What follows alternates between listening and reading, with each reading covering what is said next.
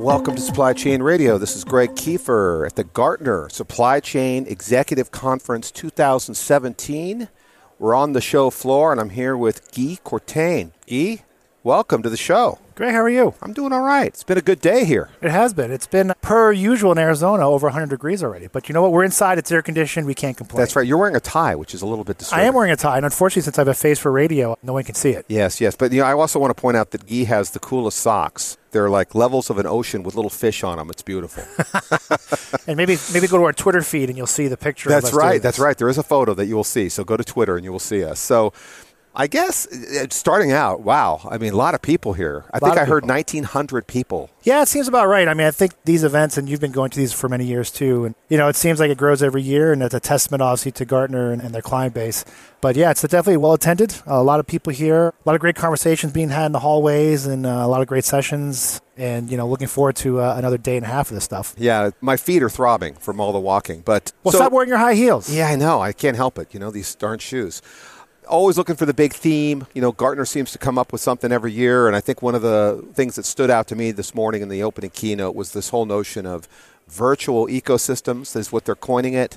I liken that to networks, which is something we like to talk about on this show all the time. I mean, what's your take on that? Yeah, it's interesting. When they talked about the ecosystem, the same chord struck to me, which was what really is an ecosystem? And when you really sort of decouple what that is you're absolutely right. It's a network, right? What is an ecosystem? It's multiple disparate parts coming together to create a system, and a system is a network. And a network is a supply chain, or a supply chain is a network. So I thought that was very, I don't want to say encouraging, maybe it's the wrong term, but it was very enlightening to hear that talk coming from main stage, both from the Gartner keynotes and then, in a way later on from General Vincent Bowles, who had a great presentation.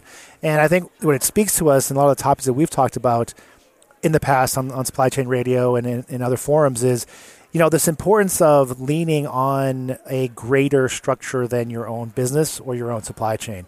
And what that is whether you call it an ecosystem or a network of networks, however you want to phrase it, it really is sort of a aggregation, a coming together of multiple companies, systems, supply chains to basically push into one direction. So right. Very encouraging from that standpoint. Yeah, what I thought was interesting too is it's just smart devices, right? I mean, I think someone used an example of a smart toothbrush. Yes.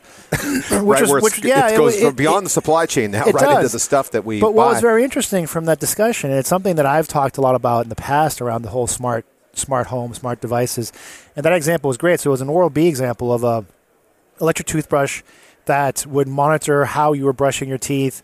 It would feed that information potentially back to Oral-B or other suppliers, and almost also added sort of a layer of gamification, right? A term we haven't talked about in years, but when you think about it, this connectivity all of a sudden allows the consumer to have a sense of gamification as to, well, how am I brushing my teeth? Am I doing a good job? Did I do a better job than yesterday, right? And we as consumers are always striving maybe to do a little bit better, right? To get a sticker or to get an extra point or do something.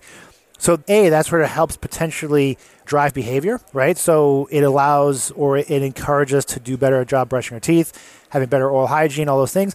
But what else they were saying, which I think was fascinating, is think about the ramifications that has for the supply chain that supports the CPGs for toothbrushes, right? Toothbrushes, toothpaste, things like that. All of a sudden now, not only do I get usage data, but I also, in a way, can potentially incentivize you as a consumer to purchase my product, to get my product. Say, one of the examples they gave about this is, hey, if we learned that Greg has been brushing his teeth really well for the past month, we're going to send you a free strawberry, raspberry flavored toothpaste because that's what you like, right? So all of a sudden now I'm rewarding you, and as a CPG, I'm building a relationship with you through that sort of gamification, that information, that connected device world. And to your point, absolutely, it's another data point in the network, in the ecosystem. And what does that mean for our supply chains moving forward? Right. Well, and as a father of some kids that struggles to get them to brush the teeth, I think you just answered a problem for parents of America. Right. I'm sure someone else has thought of that, but that's like, gamification of brushing teeth. I can think of a lot of things to gamify now that I think about it. Yeah, and it's one of those things, I think it's once you start getting the data, once you have the network that can leverage it, what else can you do with it? Right. Now, I know you've talked to a number of the analysts today and got some feedback from them in terms of what they're seeing. I mean, you want to just touch on a few big things that you heard? Yeah, it's always interesting to just, sit down and chew the fat with some of these analysts and just hear what they have to say from a off-the-cuff perspective. Again, I don't mean to diminish it by saying nothing new, but it was a lot of reinforcing messages, which I think is very encouraging. one of the first ones is something that I know we talk about on a regular basis here at Supply Chain Radio is really around the whole notion of the consumer and the drive or the consumer's influence in and on supply chains and retailers and CPG and manufacturers and a whole host of other industries. And that's constantly being reinforced. The other one, which I thought was very interesting, talking to some of the analysts, is how some, and maybe this is more retail-centric, but how some retailers are still trying to tackle today's problems with yesterday's thinking, right? Tackle today's problems with, well, we're just going to give you a bigger promotion or we're going to stuff the supply chain with more inventory. And the discussion we had was, well, that's interesting. I thought we sort of figured out that wasn't going to work. But obviously some retailers are still going back and trying, or maybe we'll try again to do it. Who's to say it's going to work or not? But again, how the Albert Einstein quote goes, right? Insanity is doing the same thing over and expecting a different result. But what's interesting from that conversation is that an opportunity for savvier retailers or other companies to say, well, wait a minute, let's think differently. Let's ask different questions of our information. Let's ask different questions of our data. Let's try to figure out what else we can do to change things and to really get ahead of the curve, so to speak. So I think those are some of the big themes, talking to the analysts. The other one, which was, sort of refreshing in a way, is the reality is, we talk a lot about digital and digitization, and not that by any means has been diminished. But the reality is that we still live in a physical world. We still need to move product from point A to point B. We still need to move raw materials from point A to point B. We still need to get stuff to people, whether it's consumers, businesses, what have you.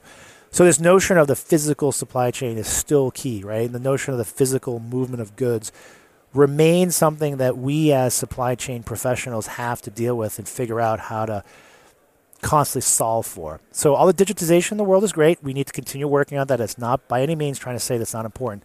But we have to sort of keep remembering that at the end of the day, we're still, if we're making product, it's still a physical thing.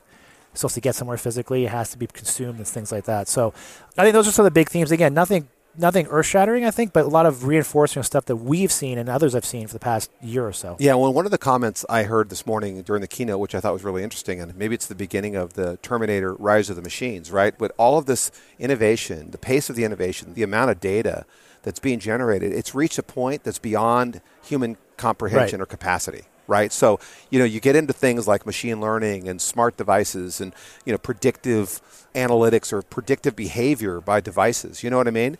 And it's true. I mean, if you think about it, it's just the world is awash in data. Yeah. I mean, we hear that again and again and again. And, you do need smart machines to figure that out. It's not hiring a bunch of analysts anymore. No, and it's one of the things, Greg, I think we talk about this on a lot of occasions too. Like, we don't need more information. The information's out there.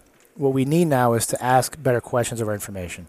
What we need now is to take some of the activities that information can let us do and allow the machines to do it.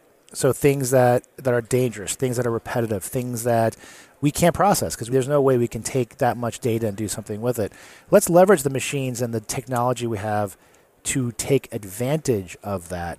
But I think what's always sort of missing in that conversation, which at times I think is a little bit frustrating, is we talk about these machines and the machines doing things. We never talk about the fact that in allowing machines to do so many things, it will free up the human element to do other things. It's not replacing the human per se.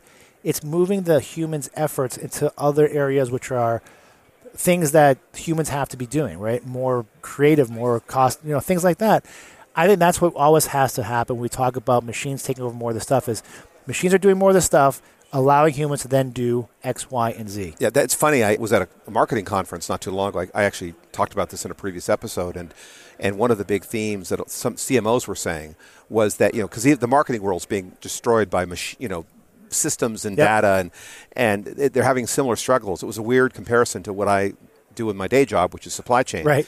And it was interesting because when the CMOs were asked, what do you worry about? What keeps you up at night? And they said, all of this technology is overwhelming people, and people are losing the art of classic marketing, which is strategy and positioning, creativity. And it's we're hiring a bunch of people that know how to implement software and roll out a change management, but have lost the art. And maybe there's a lot of similar comparisons to this. Absolutely, and I think it's one of those. And again, this might be overstating this, but you could argue. You look at some of the great creativity that's happened in our world in our lifetimes, right? Henry Ford that comes up with his process of making the car and things like that. And the famous or infamous quote he said, if I asked my customers what they wanted, they want a faster horse. Isn't that what a machine would do? A machine would just, optimize and say, no, what you need is to optimize X, Y, and Z. I look at, Apple being another example. If you look at the iPod, not even the iPod, we look at the iPhone, obviously, where did that come from? What data allowed you to say, hey, we should make this piece of plastic with a touchscreen and applications on it?